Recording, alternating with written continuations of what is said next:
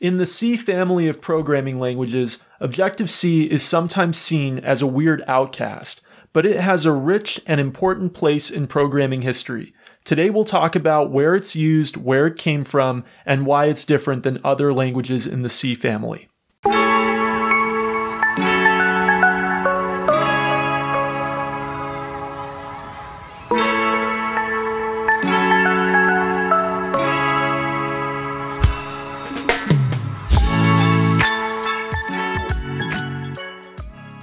Welcome to Kopec Explains Software, the podcast where we make computing intelligible. This week we're talking about Objective-C. Let's start with who developed it, when, and what was going on in the programming world at the time. Yeah, Objective-C was developed in the early 1980s by Brad Cox and Tom Love. And at the time, there was a lot of excitement around object-oriented programming.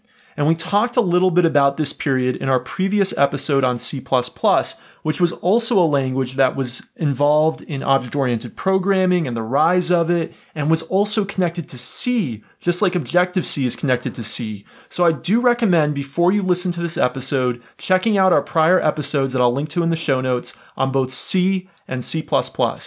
Anyway, so that was the atmosphere of the time. People were excited about object-oriented programming, but they also were kind of tied to this older language C that we covered in that prior episode. C continues to be a really influential and important language, so does C++, of course. What was exciting about object-oriented programming was that it could make programmers more productive by breaking programs up into components that could be reused, as one of the creators of Objective-C called them software ICs, like software integrated circuits that could be clicked together like Lego bricks to make new programs. We could make software reusable, more reusable, and we could make programmers more like Lego builders instead of having to build everything from scratch. So there was a lot of excitement around object-oriented programming and the productivity that could come from it. And these two creators, Tom Love and Brad Cox, had the idea, what if they married one of the very influential object-oriented programming languages of the time, Smalltalk, which was developed at Xerox and came out in the early 80s in commercial versions, with this really influential and ubiquitous programming language C, hence the idea for Objective-C. And who started using it? So when they first created the language, they were working as an independent company, and they were selling the compiler for the language and then offering support for the compiler and for companies that wanted to adopt it. Unfortunately, not a lot of people were adopting it. C++, in contrast, there was a lot of excitement around when it came out in the 1980s, and it quickly got quite a bit of adoption. But Objective-C, nobody was really super excited about it. Some companies were, but it wasn't becoming like an industry standard. What did happen was when Steve Jobs left Apple, he started a new computer company that we've talked about in many prior episodes called Next. And at Next, they needed a programming language for their new object-oriented operating system, NextStep. And they decided on Objective-C. So they adopted Objective-C for NextStep and for the frameworks that developers would use to make applications for NextStep, and that became the big niche for Objective-C, NextStep and development of applications for NextStep. And then from NextStep, it gets used in Apple. Right, so NextStep evolved into an operating system called OpenStep. OpenStep was the operating system that Next was selling for multiple different platforms at the time that Apple acquired Next in the mid-1990s. And they used the technologies from OpenStep to develop Mac OS X. Mac OS X eventually became iPhone OS, which eventually was renamed iOS.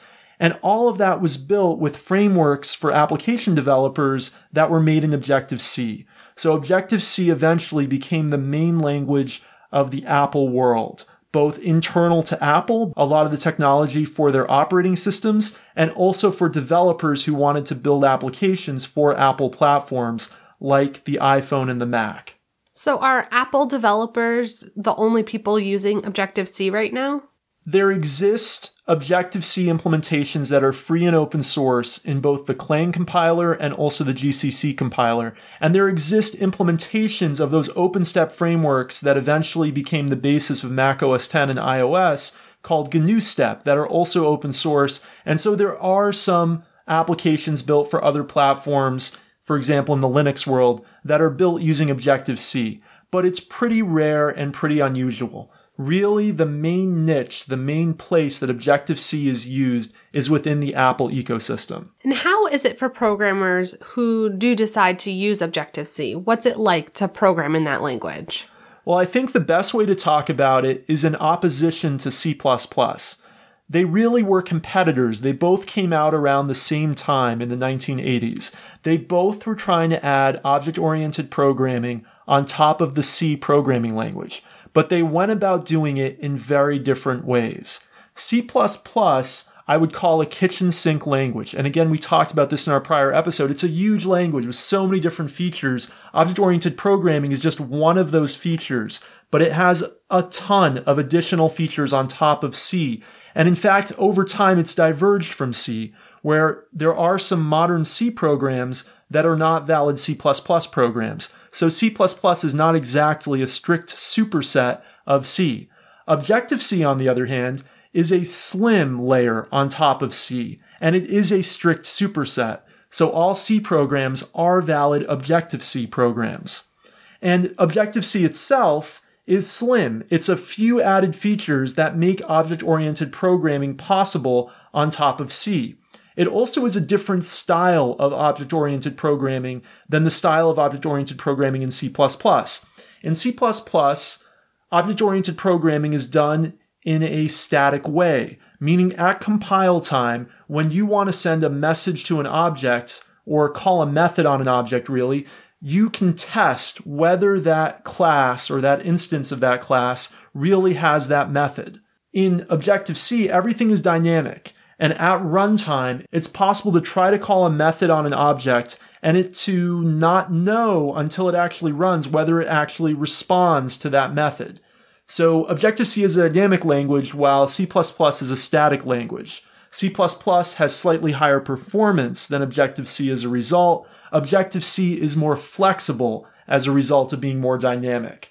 So they're different styles of programming with different performance and implementation characteristics. Objective-C's syntax is a whole other story. People are not usually big fans of Objective-C syntax if they're coming from the C++ or Java world. It looks quite foreign. It looks quite different. And people often like things that they're used to, and they find it a little jarring seeing the syntax in Objective-C, which looks so different than other languages in the C family. Whereas C++ looks quite familiar to people working in other C family languages.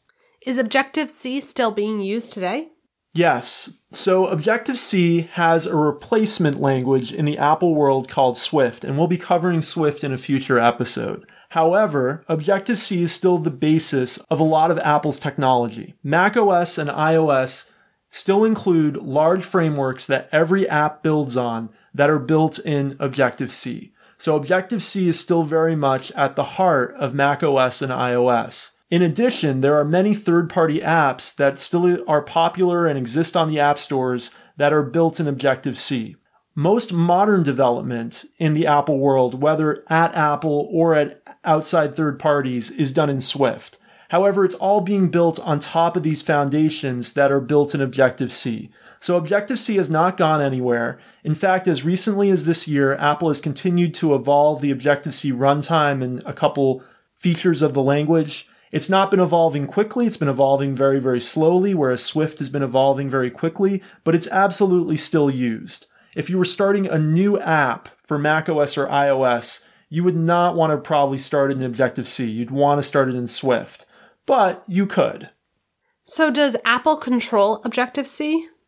Yes, effectively, Apple has controlled Objective-C since they bought Next in the mid-1990s, and Next really controlled Objective-C before then. Even though there are third-party implementations and open-source implementations of Objective-C, they've never been very influential, and Apple pretty much owns the intellectual property rights to the language at this point, and all of the new development and new features that have been added to the language have come out of Apple. So Apple does effectively control Objective-C. It's interesting to think about a world where Objective-C had found some ground outside of Next back in the late 1980s and early 1990s. And if it hadn't been so closely tied to Next and had been able to evolve independently, if it would have become as dominant as C++ became in the programming world. But we'll never know that alternative history. It certainly arose at the same time for the same reasons. They both were trying to marry object-oriented programming to the C programming language. They went about it in very different ways, and one ended up really a niche language for the Apple world, and the other really became an industry standard in the case of C++, used across all platforms. Is there anything else our listeners should know about Objective-C? Sometimes people are curious about the performance of Objective-C versus C and C++.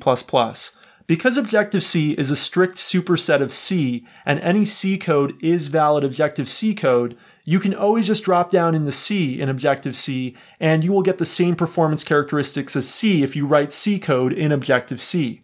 However, let's say you're actually using the features of Objective-C that make it object-oriented. You're actually building objects, passing messages between them, like in the Smalltalk world.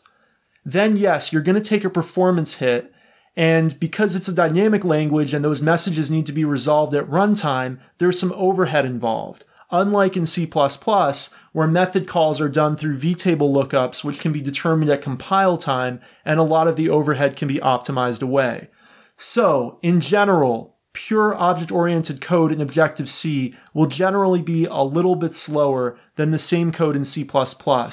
It's not such a big difference that for a modern application developer, it's going to be really something that they're considering too much. A lot more is going to end up just being dropped down to the C level if something really is in a really performance critical area of the code. So this little bit of overhead from the message passing and the dynamic nature of Objective-C is not really something that most people worry about too much unless they're working on something that is so performance critical. And in that case, since Objective-C really is just a superset of C, they can easily just drop down to the C level. Another thing people ask about a lot is, should they learn Objective-C today? Given that Swift is replacing Objective-C in the Apple world, there's really no reason to learn Objective-C unless you want to be working with some older code bases, because there's still a lot of old iOS and macOS code that's written in Objective-C.